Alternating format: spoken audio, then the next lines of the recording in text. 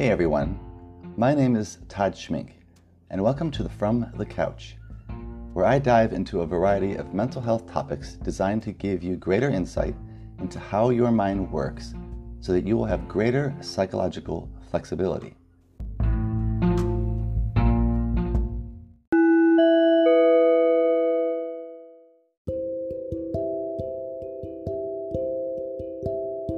Today's topic, I'm going to be talking about what is the main purpose of the mind.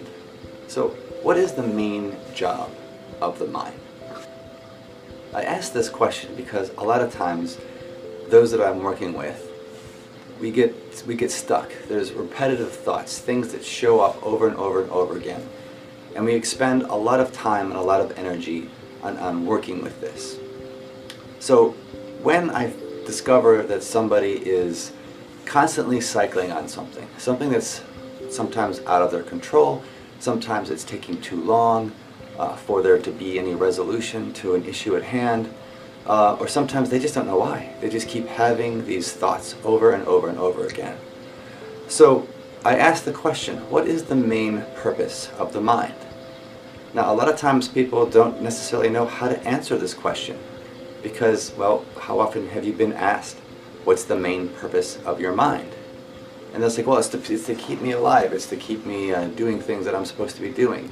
Or it regulates my heart, it regulates my body. So first off, there's a difference between your brain and the biological functions that are happening to keep you alive, such as your breathing, things like blinking, things like your heart doing its thing, which is obviously in things that we actually, with sensations that we might feel. But then there's the mind. And the mind is kind of that voice, the voice that's in the back of your head. The voice that right now is going, what mind? What is he talking about? Or maybe your mind is saying, yes, I know exactly what that mind is. But they're the thoughts. And part of the reason I ask about what's the main purpose of the mind is because a lot of times people that I'm working with, including myself, when I reflect on this, is that we get lost, we become fused with the thoughts, with the mind, what the mind is actually doing. So here it is, the main purpose of the mind. The main purpose of the mind is to solve problems. It makes meaning. I've actually heard it referred to once as a meaning-making machine. But it's adding and it's making the meaning for the primary purpose of trying to solve a problem. Now, if you think about it, it's a really good thing that our mind likes to solve problems. There's plenty of problems, there's plenty of issues that we run into on a day-to-day basis. It's a great idea for the mind to take charge and have us look both ways before we cross the street. But if we go back even further, let's go back 100,000 years ago. I'm grateful that we have a mind and that we're able to come up with solutions for problems. At that time, simply the problem of, oh, it's raining. I really don't like having rain hit me in the head and soak everything. I wish there was a way we could not have to deal with this all the time. And so we created a roof. And another issue or problem I can think of that I'm grateful for is the automobile or the airplane. Those would be things that our mind perceived as a problem. The problem being, how do we travel from here to there much more quickly? There'd be other problems too. How do we keep our food cool so that it lasts longer? And originally we had root cellars in places that we would keep our food cool so that it would last longer and not spoil. So as you can see, there are plenty of issues out there that require our mind's attention. But here's the thing, everything I've described so far are external. There are things that are outside of the body. So the needing to travel faster, the needing to have a roof over the head, insulation, find heat, make money, find food, all of those things, the mind does an incredibly good job. It does run into a problem once in a while when it cannot change how fast, how quickly we're working towards a solution. And oftentimes we don't get too hung up on that because the mind is able to add meaning. It is able to see a pattern. It's able to see a sequence.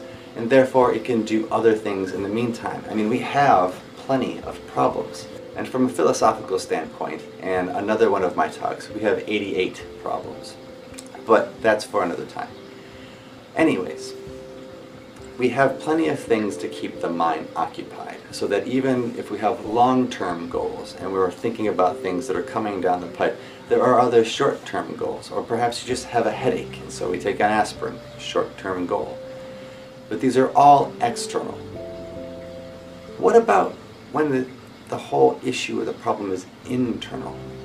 Well, some people, I have a headache, internal, so I take an aspirin. Like, well, except that you're still dealing with the physical body. You know, you're dealing with an actual tangible body. And in that aspect, it's still external, it's still outside of the mind.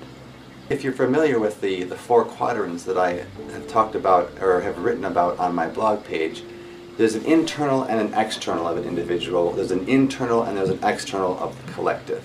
So everything that the mind can work on is external. It's going after and is very good at coming up with solutions for all the external aspects. However, when it comes to emotions, when it comes to feelings that are in our body, coming up with a solution, coming up with being able to address that as a problem is much more difficult. Why is that? Well, have you ever tried to change your emotions? Go ahead, I'm going to give you a chance to play with this concept for a second. I would like for you to actually change your current emotional state. So if you're in a calm mood, or maybe you're in a curious mood, or perhaps maybe you're in a bad mood or an anxious mood, I would like for you to immediately change from the mood you're in to the opposite mood. And I'm going to give you about 3 seconds to try that. So if you're feeling depressed, I want you to feel happy. If you're feeling anxious, I want you to feel calm. Go. Okay, so at this point you should be feeling the exact opposite. Except you're probably not. In fact, out of the hundreds of people that I've worked with and I've done this exercise with, nobody has been able to just change that inner state, their emotional state, on a dime. Now, there have been some people who are very smart at trying to play with this particular challenge, and so they will act depressed if they were happy right before. Or if they're depressed, they might actually put on a smile. But that's really the same as putting on a mask. It doesn't necessarily cover up how you actually feel in the body. And in fact, I would be willing to bet money that when you're not feeling a particular way, you will put on a mask, especially in a social situation, right? But it doesn't actually change how we feel inside, because emotions just cannot be changed that quickly. They typically will come and go of their own accord, and they may show up for really no major reason whatsoever. Now, underneath that though, one of the things I like to work with people, the mind is constantly trying to solve a problem. So if you wake up in the morning and you do feel agitated, it's not a bad idea to do a grounding exercise, which you can actually find on my website as well. A centering exercise, a mindfulness exercise, or just simply check in and see, am I sore? Maybe you went to the gym the day before and you're actually sore. Your body is just tense, it's sore. Maybe the day before you had a meeting that was pretty intense, or you have a meeting coming up which is pretty intense. So there's a certain amount of anxiety in place. You're agitated because of an upcoming, you're almost getting ready for battle. And in that case, I would actually say that that would be completely to be expected. But let's just say that there's nothing coming up. You have the weekend off, nowhere that you have to go, and you wake up on Saturday morning and you feel depressed or you feel anxious. For a lot of people I work with, this is the reality. Well, part of it comes down to they are out of touch with their body. And this is a very common thing here in our culture in the US. We're not paying attention. We're actually brought up to ignore some of our emotions and to ignore our physical sensations. We're rational. We're supposed to be in our head. Think it through. Suck it up. Move on. These are all messages that we get. They devalue the emotional side. They devalue the sensation side. Actually, when I ask people, how does this feel? Actually, in your body, most people, when I ask them this, have no way to relate that to me. They simply say, I feel anxious. I say, what does it feel like to be anxious? They can't answer. Some might say, well, I think I feel something in my neck, maybe. Or they'll be like, oh, it's definitely in my stomach. Now, those who the sensation is extremely strong, they can usually tell me, I feel nauseous, I feel dizzy, I get sweaty, I have a headache, it hurts across the top of my head. Those are the types of things I'm asking you to pay attention to. When the mind detects that the physical body is not feeling so good, it is not where it normally is, it's not in a state of equilibrium, it's in a state of disequilibrium, it's in a state of pain or dis-ease, the mind starts trying to solve the problem. Wonder why I feel like this? Gosh, I feel down. I have no idea why I feel down. All these thoughts, and think about it, how many thoughts do you actually have in a day? 100? 200? 500? Thousands? It's kind of like a radio station, which is constantly on. Thought after thought after thought after thought after thought after thought after thought.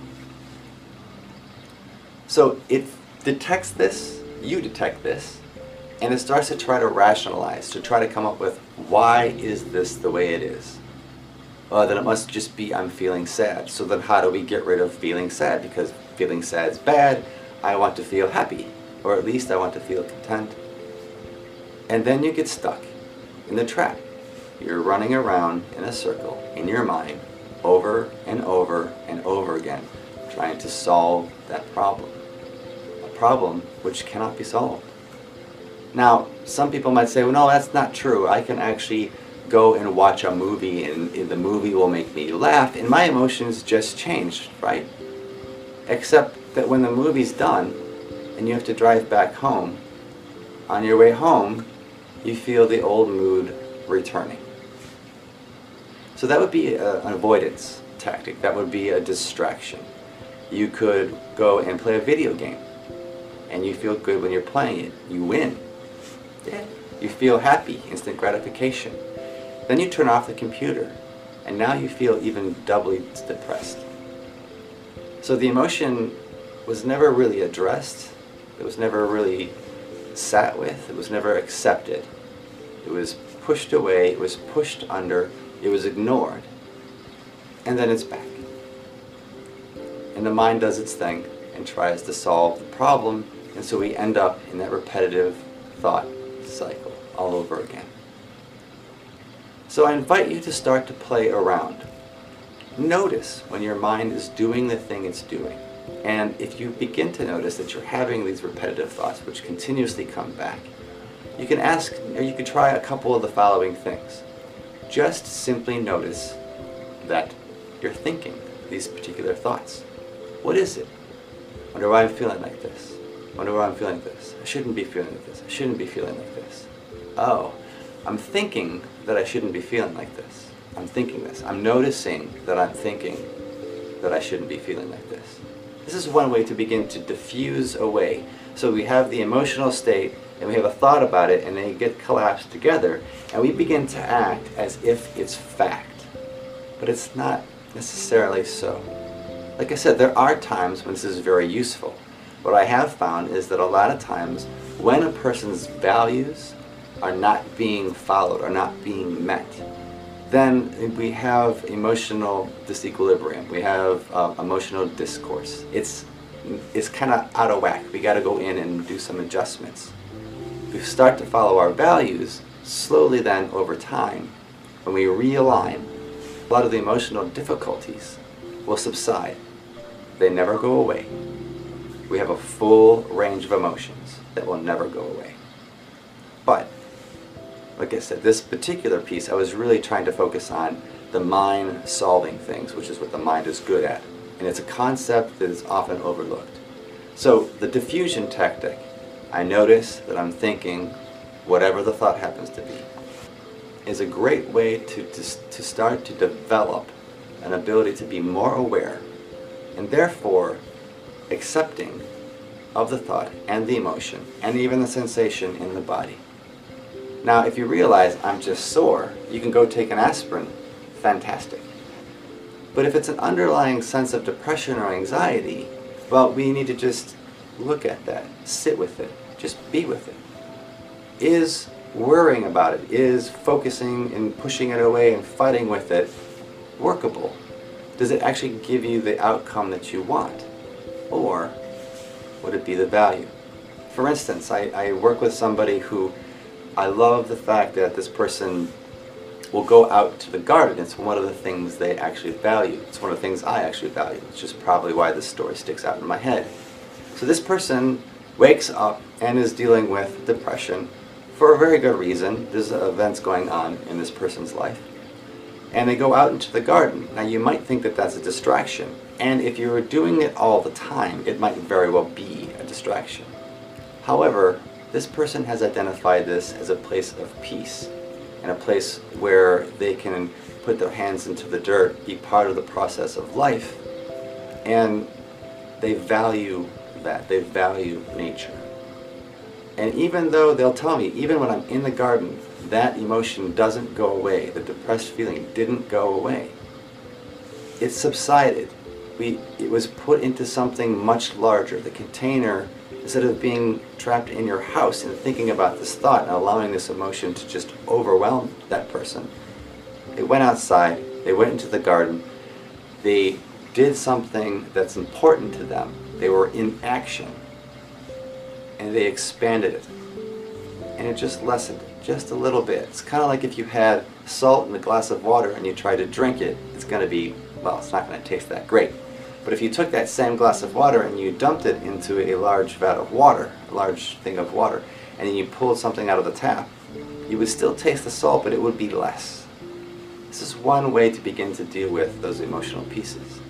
And this involves paying attention to the fact that your mind is trying to solve the problem. I hope you enjoyed this, and if you like what I was talking about, please be sure to like this channel. You can also visit me at the website, which is listed below as well. Thanks for tuning in. Until next time, my name is Todd Schmink.